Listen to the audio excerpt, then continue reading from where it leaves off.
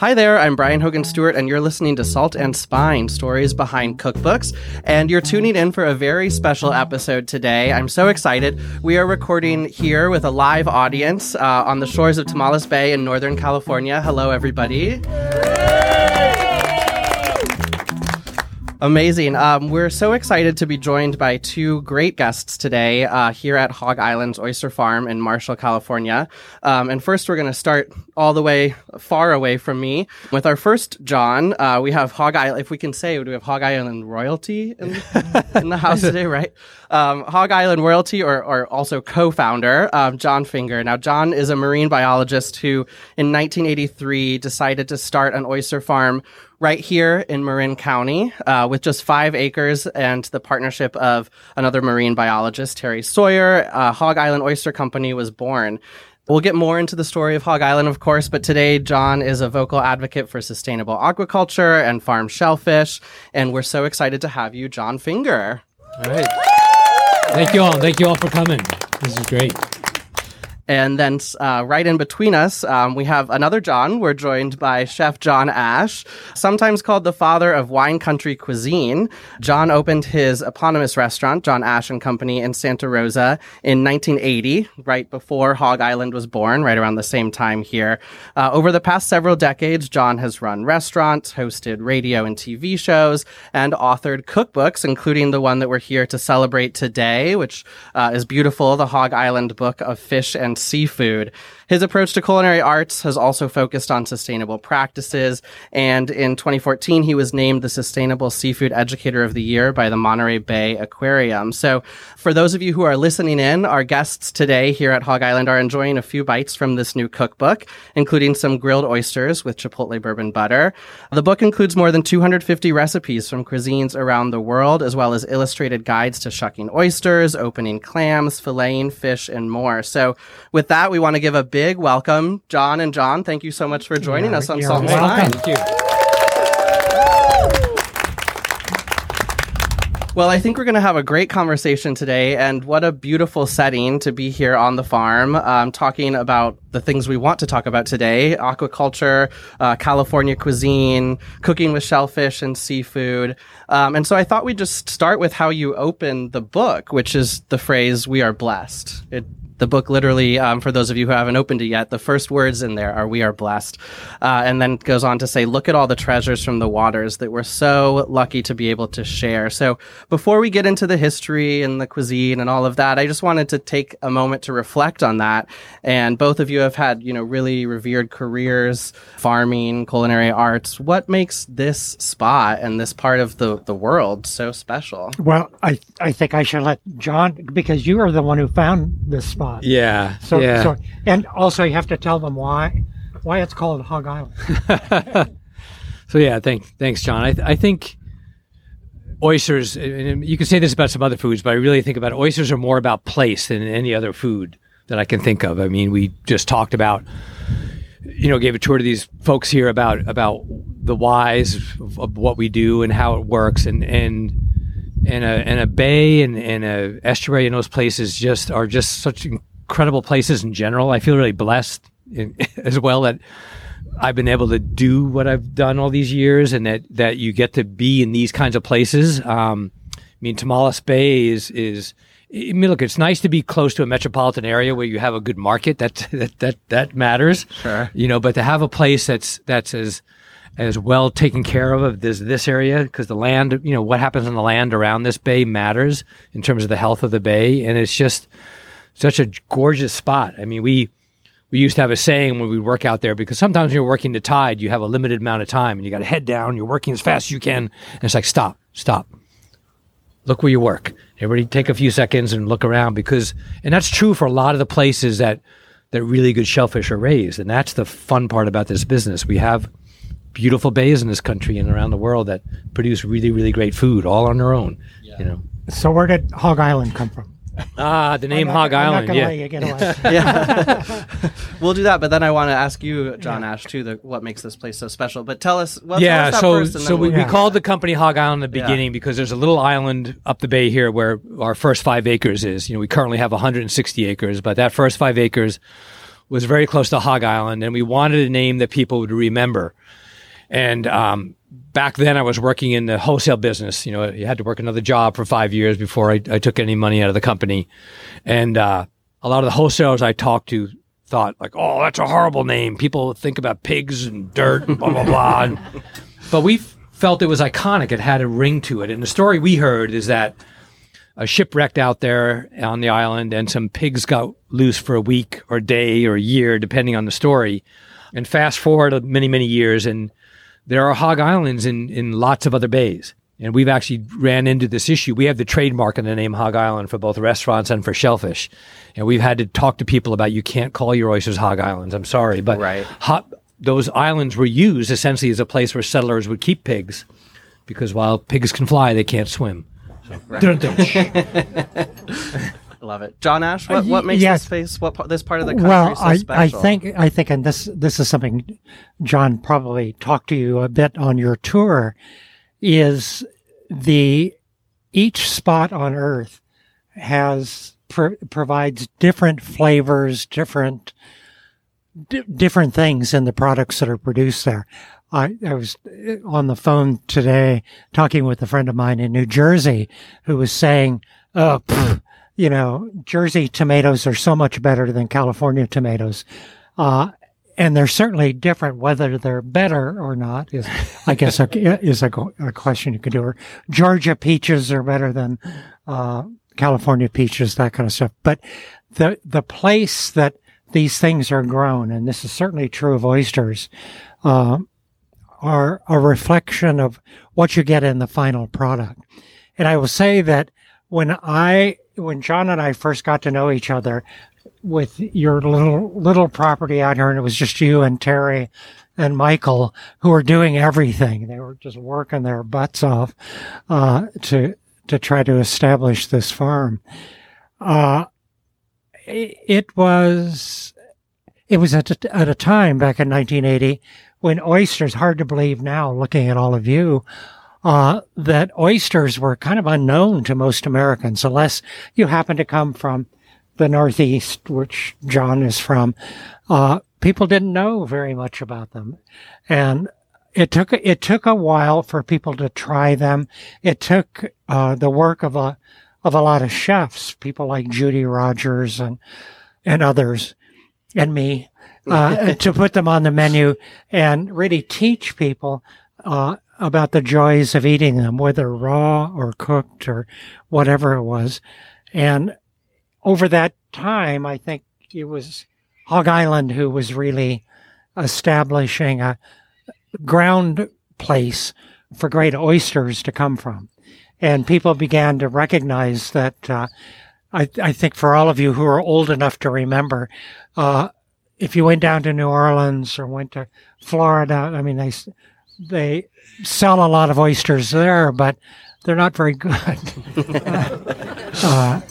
They're fine. They're just different than the oysters. Just like the peaches and the tomatoes. Like the peaches, yeah. To each their own. Yeah. But it was a business that grew over time. More and more people got hooked on trying oysters, buying them, trying them in different ways.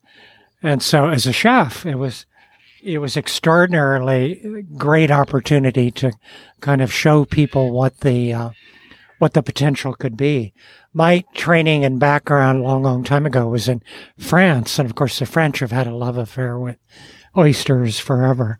When you go down that west coast of France and stop at all of those amazing places, and John goes there occasionally too to pick up on what new techniques, what they're doing, and to share with them what we're doing here. It's like, oh, so this is what eating oysters is all about. Yeah. Back to the early days, John Finger. So you started before chefs become fans, and Judy Rogers and Chez Panisse and John Ash and everyone's buying oysters from you. Very scrappy, right? You started like $500, borrowed a boat from a friend. Like, what was your vision, and how did it start? Well, it's interesting. I think I mentioned earlier. So I grew up in the East End, Long Island, New York, fishing, clamming, hunting. Went to school for marine biology. loved all types of seafood except oysters. They were the only seafood I didn't eat. And how ironic. I could see that aquaculture was the wave of the future. The wild fisheries of the world were not going to be able to keep up. I wanted to raise striped bass or salmon or trout. Came out here as an internship in California, was a surfer, thought, California, I could live in California for a couple of years. And that was in 1979. And then started knocking on doors and got a job for an oyster company based in Moss Landing, run by a big corporation. Didn't like that, but worked there 2.5 years and fell in love with the environmental connection that oyster farming is. It really is, like I said, about place and reading the bay and knowing what the shellfish need and what parts of the bay produce the best oysters or even types of oysters. And so we decided to start it out here. And I had a good friend at the time who I'd gone to college with who was starting a distribution business specializing in the same thing we believed in, high-quality farm-raised shellfish. His name was Bill Marinelli. And Billy and I knew each other from when we were 18 years old. And he was saying, like, look, nobody's doing what you and I know can be done. And I had visited Europe a little bit, and this whole idea of, back in the day, Pacific oysters out here were deemed unsuitable for eating raw in the half shell. And the main reason that is because how they were grown. They were grown in clusters, and by the time you could break a single oyster off, they were close to a foot long. So, of course, that's not suitable for raw in the half shell. And so everybody out here, when we first started, was serving Blue Point oysters on the menu, which drove me crazy because Blue Point, Long Island, been horribly polluted for 40 years. You wouldn't dare eat an oyster out of there. Now they've actually improved some things. There's actually people growing oysters, but they were coming from Delaware, from Chesapeake, from all sorts of different places back there, and we felt we could do better. So we're producing this single Pacific oyster, a small one, based on our techniques to be able to produce a suitable Pacific oyster. But it was an uphill battle, because people were like, no, I'm not interested in that. And we got a few people like John, like Judy Rogers, like Alice Waters to say, yeah, we like what you're doing. And our famous stroke of genius was, can you please put them on the menu as Hog Island? Right. And they did. And next thing I know, I've got a magazine, wanting to find out about who these crazy guys are growing oysters up here. So tell them about Martha. About Martha. So we've gotten a lot of press over the years. I attribute some of that to right time, right place. We were starting this in the early 80s, which is the California food movement. Right. We were producing a quality product in the zone that people wanted that. So we garnered a lot of attention. And as John says, we had Martha Stewart. First, we were in her magazine, and she didn't come out for that, but then she actually came out for a video shoot out on the farm here. And yeah, I don't know how. She fell down. She got wet. She got a low-grade shock. There's a whole bunch of stuff happened there, but I won't go into that right now. But it's a story. But it was an adventure. It was an adventure. Yeah, yeah, that's great. I think the other thing that drew me originally, two things that drew me to Hog Island originally were I love oysters, and after eating, and you have a important name that modifies the Hog Island name, and that's Hog Island Sweetwater Oysters. That's our name for our Pacific oyster. We wanted to establish that we were growing something different. So it's Hog Island Sweetwater is the name for our Pacific oyster. And the deal is that sounds delicious. Right.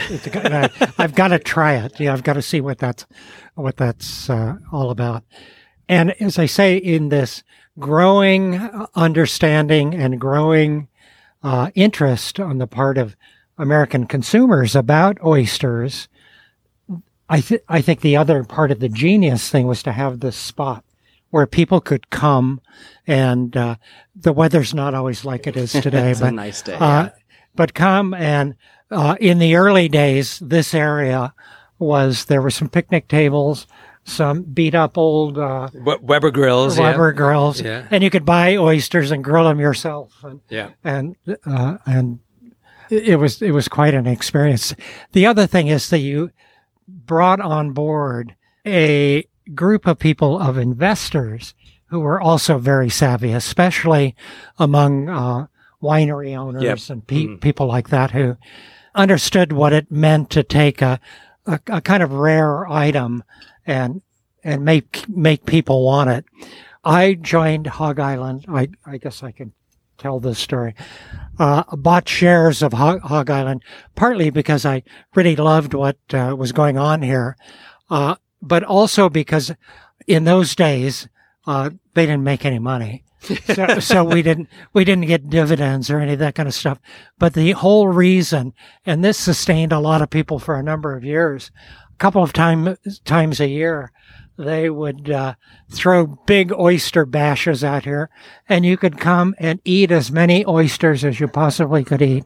So that was the reason to be a shareholder. Right. It wasn't about making money.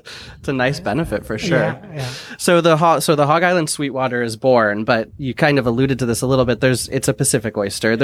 People may not know, there's only 5 variety. Would we call it a variety, or there's 5 species, I guess, in North America that are commercially grown. Yeah. But as you told us earlier too, there's so much variance in even just different parts of the same bay that the Sweetwater is such a unique product, right? Yes. Purely because of the terroir, you call it. Yeah, and great to remind me of that, because we didn't talk about that earlier, but a lot of people sometimes even, and we try to train our staff this way, because you have oysters somewhere and you're like, I really like that oyster. What do I need to remember about that oyster? And the wine analogy goes all the way through this. So first and foremost, it's the variety. So we grow the Hog Island Sweetwater, which is a Pacific here. We grow the Kumamoto. We grow the French hog, which is our name for our European flat oyster here. We grow the Hog Island Atlantic, which is our eastern oyster. Side by side, those all taste differently, just like the different varietals of wine, because they uptake from minerals differently at different rates that out of the seawater.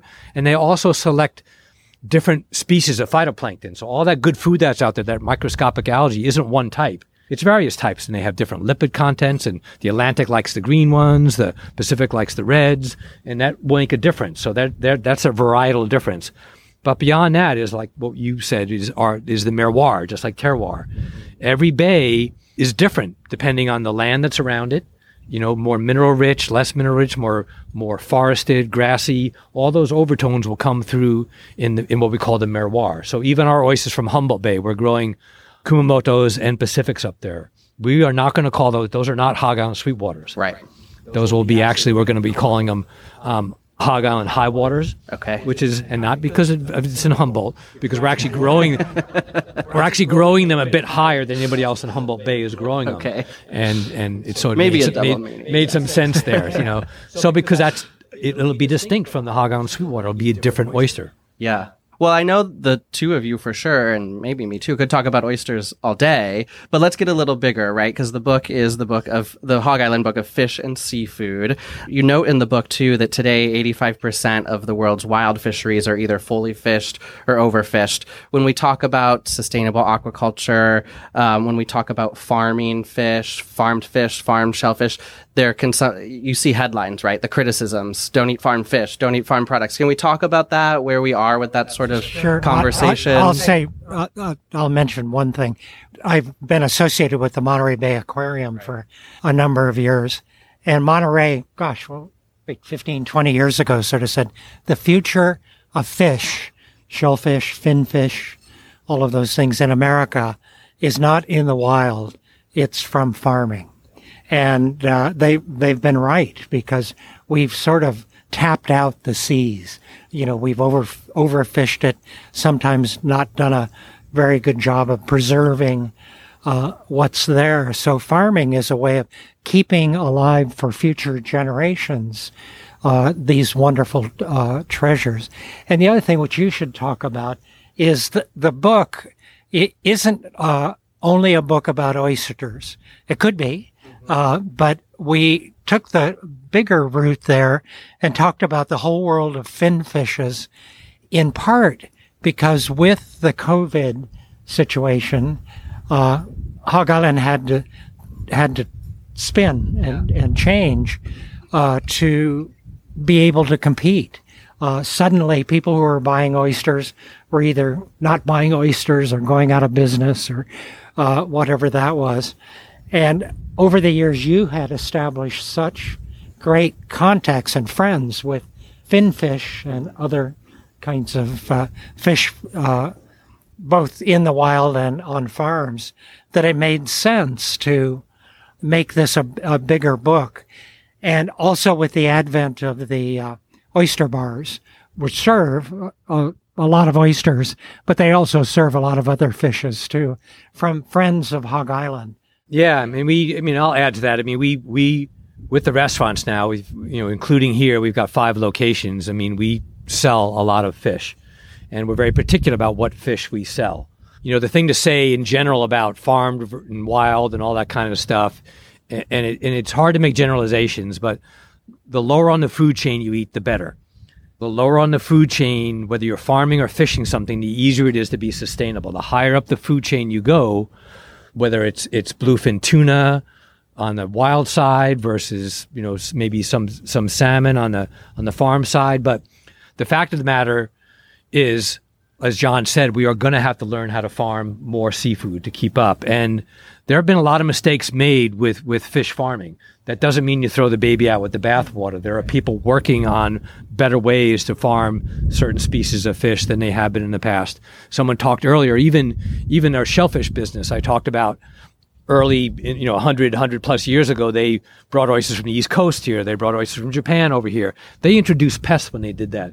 We no longer do that. If we bring in seed even from another area, it's got to have 2 years of disease and pest-free history. We all learn how we can do this better. So there's a great program down at UCSB, at University of California, Santa Barbara, at the Bren School of the Environment, that really leans into the resource use for various food production systems.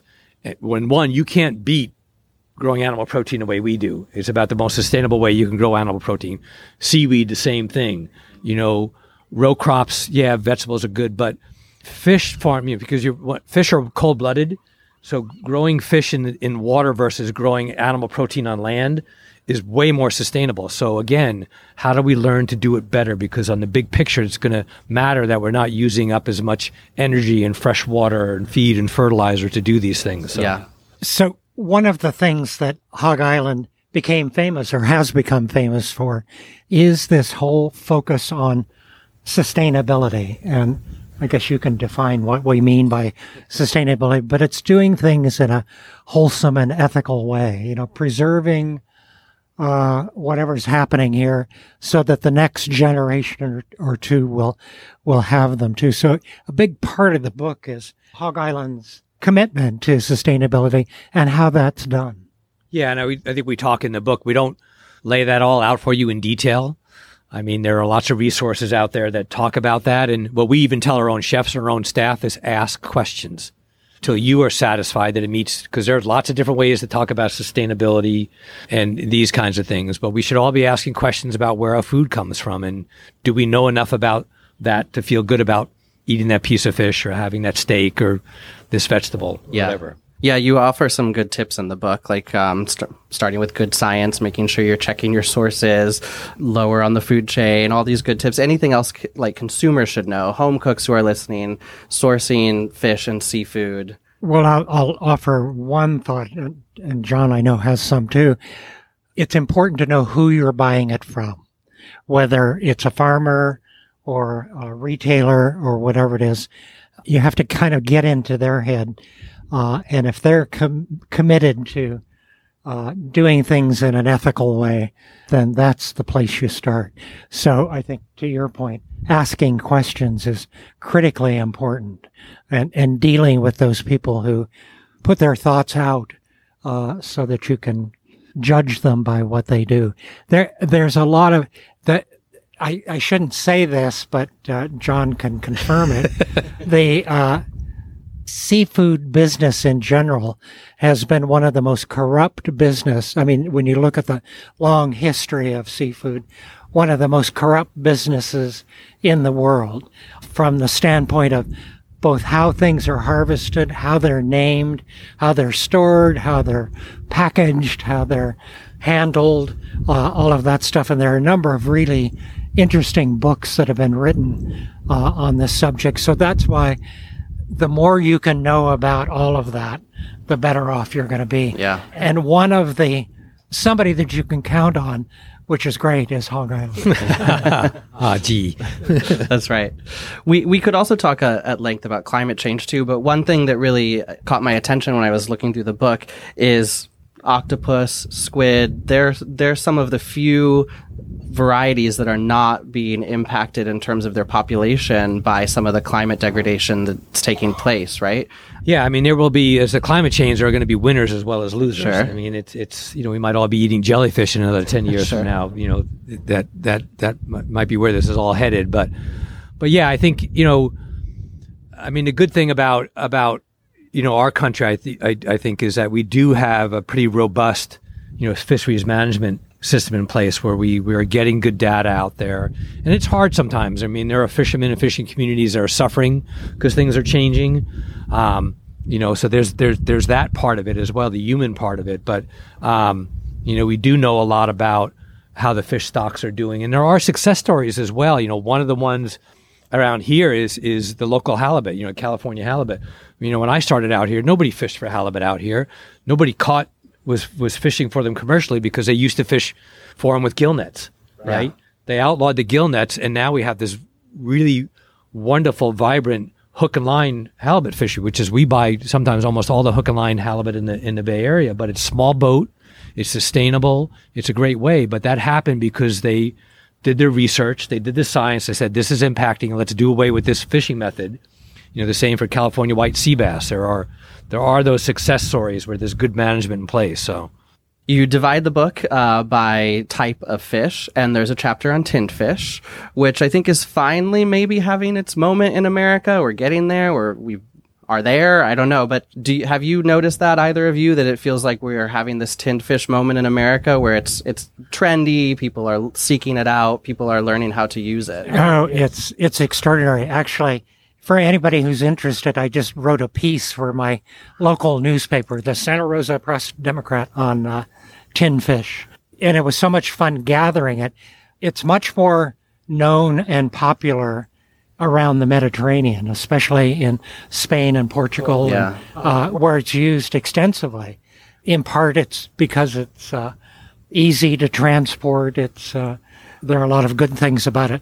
My grandmother, who was an amazing cook, she said to me, I lived in Colorado up in the mountains. Anytime we went hunting or fishing, we had to have a can of tinned fish with us because it was survival food. And it's still that way, in many ways. Yeah. You also note in the book that, some home cooks, maybe stereotypically, but some home cooks may be reluctant to use seafood if they're not familiar with cooking it, that there's this fear of you're going to mess it up, that it's expensive, you don't want to invest in something that you don't know it's going to turn out. How do you sort of support home cooks in approaching cooking with new fish, new shellfish? Well, it's not to be so worried about it. Sure. I think if there's one thing to remember in cooking seafood, that's finfish, shellfish, whatever it is don't overcook it. If you're going to cook it, maybe cook it a bit on the undercooked side because it'll continue to cook as it sits and all of that. It's not that difficult. And the great thing about cooking fish and shellfish is that it's fast. It's easy. Yeah. And that you're also supporting this whole movement toward sustainable eating and all of that stuff. John probably mentioned down here the importance of oysters, for example, in terms of cleaning up the water. What is it, 50 gallons a day? Yeah, 50 gallons a day for one oyster. That's what they filter. Yeah. One single oyster. Yeah, a full-grown Pacific oyster. And, we talked a little bit about that down there, that in bays, you have productive waters, you have algae blooms happening. If you don't have a sufficient amount of filter feeders, the whole system can get out of whack. So that's what I love about it. They're part of a well-functioning ecosystem. They also provide habitat. All the nooks and crannies that would be in an oyster reef are in a bag of our oysters. We had a Sea Grant student about 15 years ago take a 200 micron mesh bag around one bag of oysters and counted over 100 species of plants and animals in one bag of oysters. Wow. That's biodiversity. That's what we should be after when we're producing food, stuff like that. That's incredible. I know that a book like this, I don't want to call it a Bible, but it's very comprehensive. Can I call it a Bible? Okay. All right. We'll call it a Bible. It's very comprehensive. Over 250 recipes. There goes sales. Exactly. You got to get the Bible. But, seafood, fish consumption all around the world. How did you sort of tackle a project like this where you bring in recipes from around the world? I mean, we have everything from California cuisine, very nicely represented, of course, but also takoyaki. There's a Thai crab curry. There's a laksa. There's so much of that international global influence. You also have classic dishes, right? The cioppino. You have oysters Rockefeller. Like, how do you tackle a book of this magnitude and decide what belongs in here? Well, it was a lot of fun. Okay, yeah, sure. Which means we needed to fix everything to be able to taste it and eat it. But the rest of the world, in America, again, we're just beginning to learn about seafood, about the potential for seafood.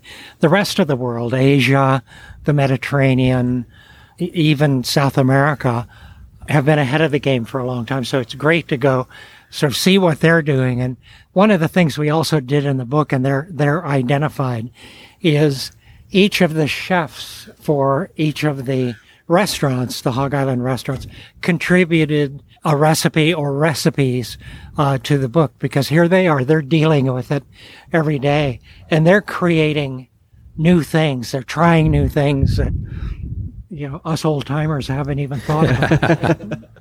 Yeah, it's great to have that innovation in there. There's also a recipe that is not maybe so innovative, but speaks to a technique that used to be used that I was so intrigued when I read about. It's this recipe for mussels that are cooked with pine needles. Yeah, can you tell us how that works? Yeah, it's in France. It's called Eclade. Okay, Eclade, and what they do is the mussels in France tend to be smaller. They don't like growing their mussels, larger. So they're smaller mussels, but they arrange them on a big slab of wood, all of them with the hinge side or where the beard comes out down. So they range them all like in a beautiful spiral even, and it takes time and stuff. And then they pile pine needles all over the top of it, 2 feet high, and light it on fire. And light the whole stack on fire. Light the whole stack on fire, and it's literally smokes the mussels. Wow. And if they're all face down, no ashes get inside. And then everybody just, you have your glass of wine or your beer, you're all around this big slab of wood that's still sort of and the juices are preserved, so then you can pick these things and knock off the burned up pine needles. It's a really really fun thing. Thought about trying it around here. We got to pick the right time of year. Yeah, exactly. Yeah. That's right. Yeah, got to be careful.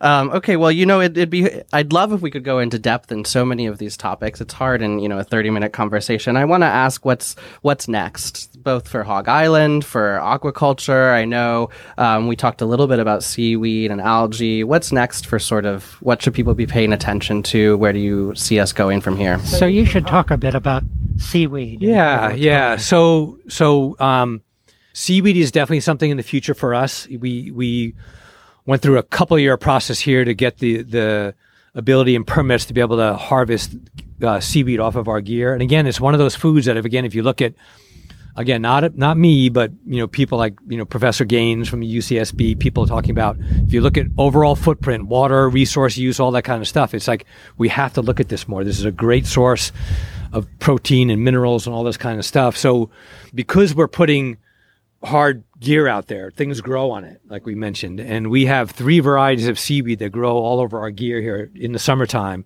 One is a porphyra, which is essentially nori, sheets and sheets of nori. Sure. We also get gracilaria, which is similar to ogo or seaweed salad in a Hawaiian or Japanese restaurant. And then we also get ulva, which is sea lettuce. Okay, yeah. And we actually did a fun thing here. We actually I had Erik out here once. Oh, very fun. And he saw that out there, and we came back in and made a whole salad with that. He was all over it. So we're now experimenting with harvesting those. What of that can we sell fresh? What are the drying techniques to learn to be able to dry it properly to make it shelf stable? Because again, the harvest window for the nori out here is about 4 months. So harvesting as much as we can. Right. There's also compost applications. We've been working with ranchers. Some people may have heard about reducing methane production from cattle by introducing some red seaweeds into their feed. It's a big, big deal. Up in Humboldt Bay, we've been involved in a kelp project up there. as well as we sublease some area to a couple who are growing dulse in tanks up there. So we're trying to incorporate all those into our menus and think, how can we utilize this more, because it's happening. And seaweed, by the way, is a great carbon sink. It's a great way to buffer seawater as well. So we like having seaweed growing around our oysters because it helps with the overall, ocean and seawater chemistry. Sure. Yeah. Well, we're a show on cookbooks, so we always ask all of our guests a little bit about cookbooks. So I'm going to ask you a cookbook question, and then we always end with little games. So I'm going to ask you the question, and I'll get the game ready while we're hearing your answers. What cookbook, is there a particular cookbook or cookbook author or something that really just inspired you over the course of your career? John Finger, as you were starting this company, as an avid home cook, John Ash as a professional chef. Tell us a little bit about the role cookbooks had on you. So it is that I mentioned her. I forget which recipe of hers I stole, but there's one of them. There was an amazing, she's sort of called by many, though she's a completely different personality, the Julia Child of Italy. And her name is Ada Boni, B-O-N-I. And you can still find her books, but she epitomized more than anybody I could imagine the cooking of Italy. Simple, top-notch ingredients, not fussy, could care less about presentation and all of that stuff. So if you have a chance, you might look up Ada Boni. That's a great recommendation. John Finger? For me, we talked earlier a little bit. I mean, I definitely utilize the Zuni cookbook, on a semi-regular basis. But the one for me that really made the difference, and I spoke about earlier, I grew up in a big family. I'm the oldest of 6. I have 5 sisters. The only reason I'm alive today is I'm the oldest. So, but grew up cooking and liking food. And when I went away to college, my grandmother bought me the Fanny Farmer cookbook. And I still use recipes out of that cookbook, today. So real impact. It's so nice that you have it still. It's great. The Fanny Farm, the last edition of it was revised by Marion Cunningham, who was an amazing soul who's now passed away, but lived in the Bay Area. And she was the one who took that on because it was kind of a funny, like a church lady's book or something in the beginning, but it's a great book. But a real impact on so many people. We hear that book named by so many of our guests. So, we always end with little games. So I thought today we'd have a fish seafood game. We've got 4 types of cards here. So I'm going to have each of you draw one of each 4, and then you can add any fish or seafood you want to that, but tell us what you might make if that's what you're working with. So you show up at your kitchen, that's what's on the counter in front of you. What would you make for dinner that night? How does that sound? Okay. So we've got proteins, which are, additional proteins. Vegetables, self-explanatory. You'll get a flavor card, which is going to be herbs or spices, that sort of thing. And then the last card here you'll get is a secret ingredient. So a little bit of a wild card to maybe throw you off a bit. So I'll come by and let you each draw one of the 4. So do we have to put all of these together in one dish? You get to choose if you want to make it one dish, or you can coarse it out a little bit. And if you drew well with the protein, you may have already gotten a fish or seafood. But if not, feel free to add a fish or seafood so we can keep it on theme today.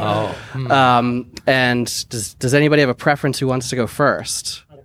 I'll go because you're going to do way better at this than I am. All right, John Finger, you're up first. I'll give it a shot. Tell us what you're working with first. So I'm working with pork. Okay. My secret ingredient is grape jelly. My vegetable is tomato.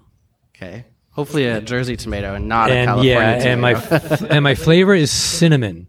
Okay. So that's a tough one here for me. So and we add some fish or seafood to it. And we got to add some fish and seafood. So it's funny, when I saw the cinnamon thing that came up was when I was in college out by Southampton, Long Island, I worked in a Greek restaurant. And there was a shrimp dish, and I can never pronounce it. It was like shrimp tortigliamo or something like that had a reduced tomato sauce with herbs, and one of them might have been cinnamon. It was this all spicy thing. And then you had this sort of sweet tomato-based thing, butterfly shrimp that we put on under the salamander, and then I finished off with sliced feta on the top of it. And that was good. And then on the other one, I love the grill. I would definitely grill the pork chops and do a grape jelly reduction. There we sauce go. to put Yeah. over the top of it. Yeah, a little pork, a little shrimp. Yeah, a little surf and turf maybe. Land and sea. So Nice look, work, look for okay. that on the Hog Island. Yeah, coming soon to the Hog Island menu near you. Okay, John Ash, what are you working with? Well, this is pretty weird. So the protein was turkey. Okay. You know, and you think, turkey, what do? You just roast a turkey. Right. But actually, you don't. There are all kinds of Right. amazing things you can do with the turkey. And I could work in the rest of these ingredients into that, and that is to take turkey breast and bone it, pound it gently so that you have a cutlet? Like a cutlet. Yeah. Thank you. Thank you. And then saute it in butter along with mint, which is the aromatic, the flavor ingredient that I got. And of course, the world of mint is gigantic, as you all know, with both Asian mints and all of the other mints that are out there. The vegetable was cabbage, and I love cabbage. I think it's one of the often one of the vegetables that's not given its proper due. And the secret ingredient was dashi. Okay. For what, if you know what dashi is the primary cooking liquid in Japanese cooking, which is made generally with kombu, seaweed, and dried tuna, skipjack tuna that's been smoked, that's shaved, and all of those go in. And it doesn't cook very long, but it's the flavor in Japanese soups and sauces, all of that kind of stuff. So what I would do is take my turkey cutlet, I'd saute that sucker, and then the rest of these ingredients I would add just at the very end to do that, to have a kind of Japanese-inspired turkey ingredient. So like a dashi pan sauce sort of with the turkey? Yeah. It could even be a broth. Okay, sure. sure. Which would be great. Yeah. And if I got to pick a seafood, my favorite, John knows, is the fish called, which we catch here on our coast, black cod, which is also known as sable fish or butterfish. Its great virtue is, and you can get it. You sell it from time to time. Its great virtue is it gets its name butterfish because it's very high in fat, and as a result of that, you can't overcook it. You can put it in a pan, and even if it falls apart, it's still delicious. Yeah. So that would be the thing I might substitute. Delicious. Well, you both drew well, I think, and did pretty well, and nobody got the dreaded gummy bear card, which is always a relief. So be thankful for that. But thank you so much, John Finger, John Ash, our wonderful audience here today. It's been a great afternoon at Hog Island Oyster Company. And that's our show for today. Thank you so much for listening. As always, you can find bonus content from today's show and all of our episodes on our website, saltandspine.com. If you like hearing from your favorite authors on Salt and Spine, and I hope you do, please click subscribe to this podcast wherever you're listening. We also love to see your ratings on Apple Podcasts. Our show today was produced by me, Brian Hogan Stewart, and our producer, Clea Worster. Our kitchen correspondent is Sarah Varney, and the Salt and Spine original theme song was created by Brunch for Lunch.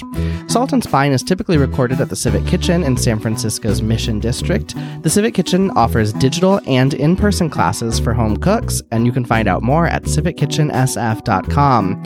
Thanks, as always, to Jen Nurse, Chris Bonomo, and the Civic Kitchen team, and to our friend Celia Sack at Omnivore Books. We'll be back next week with more stories behind the cookbooks you love.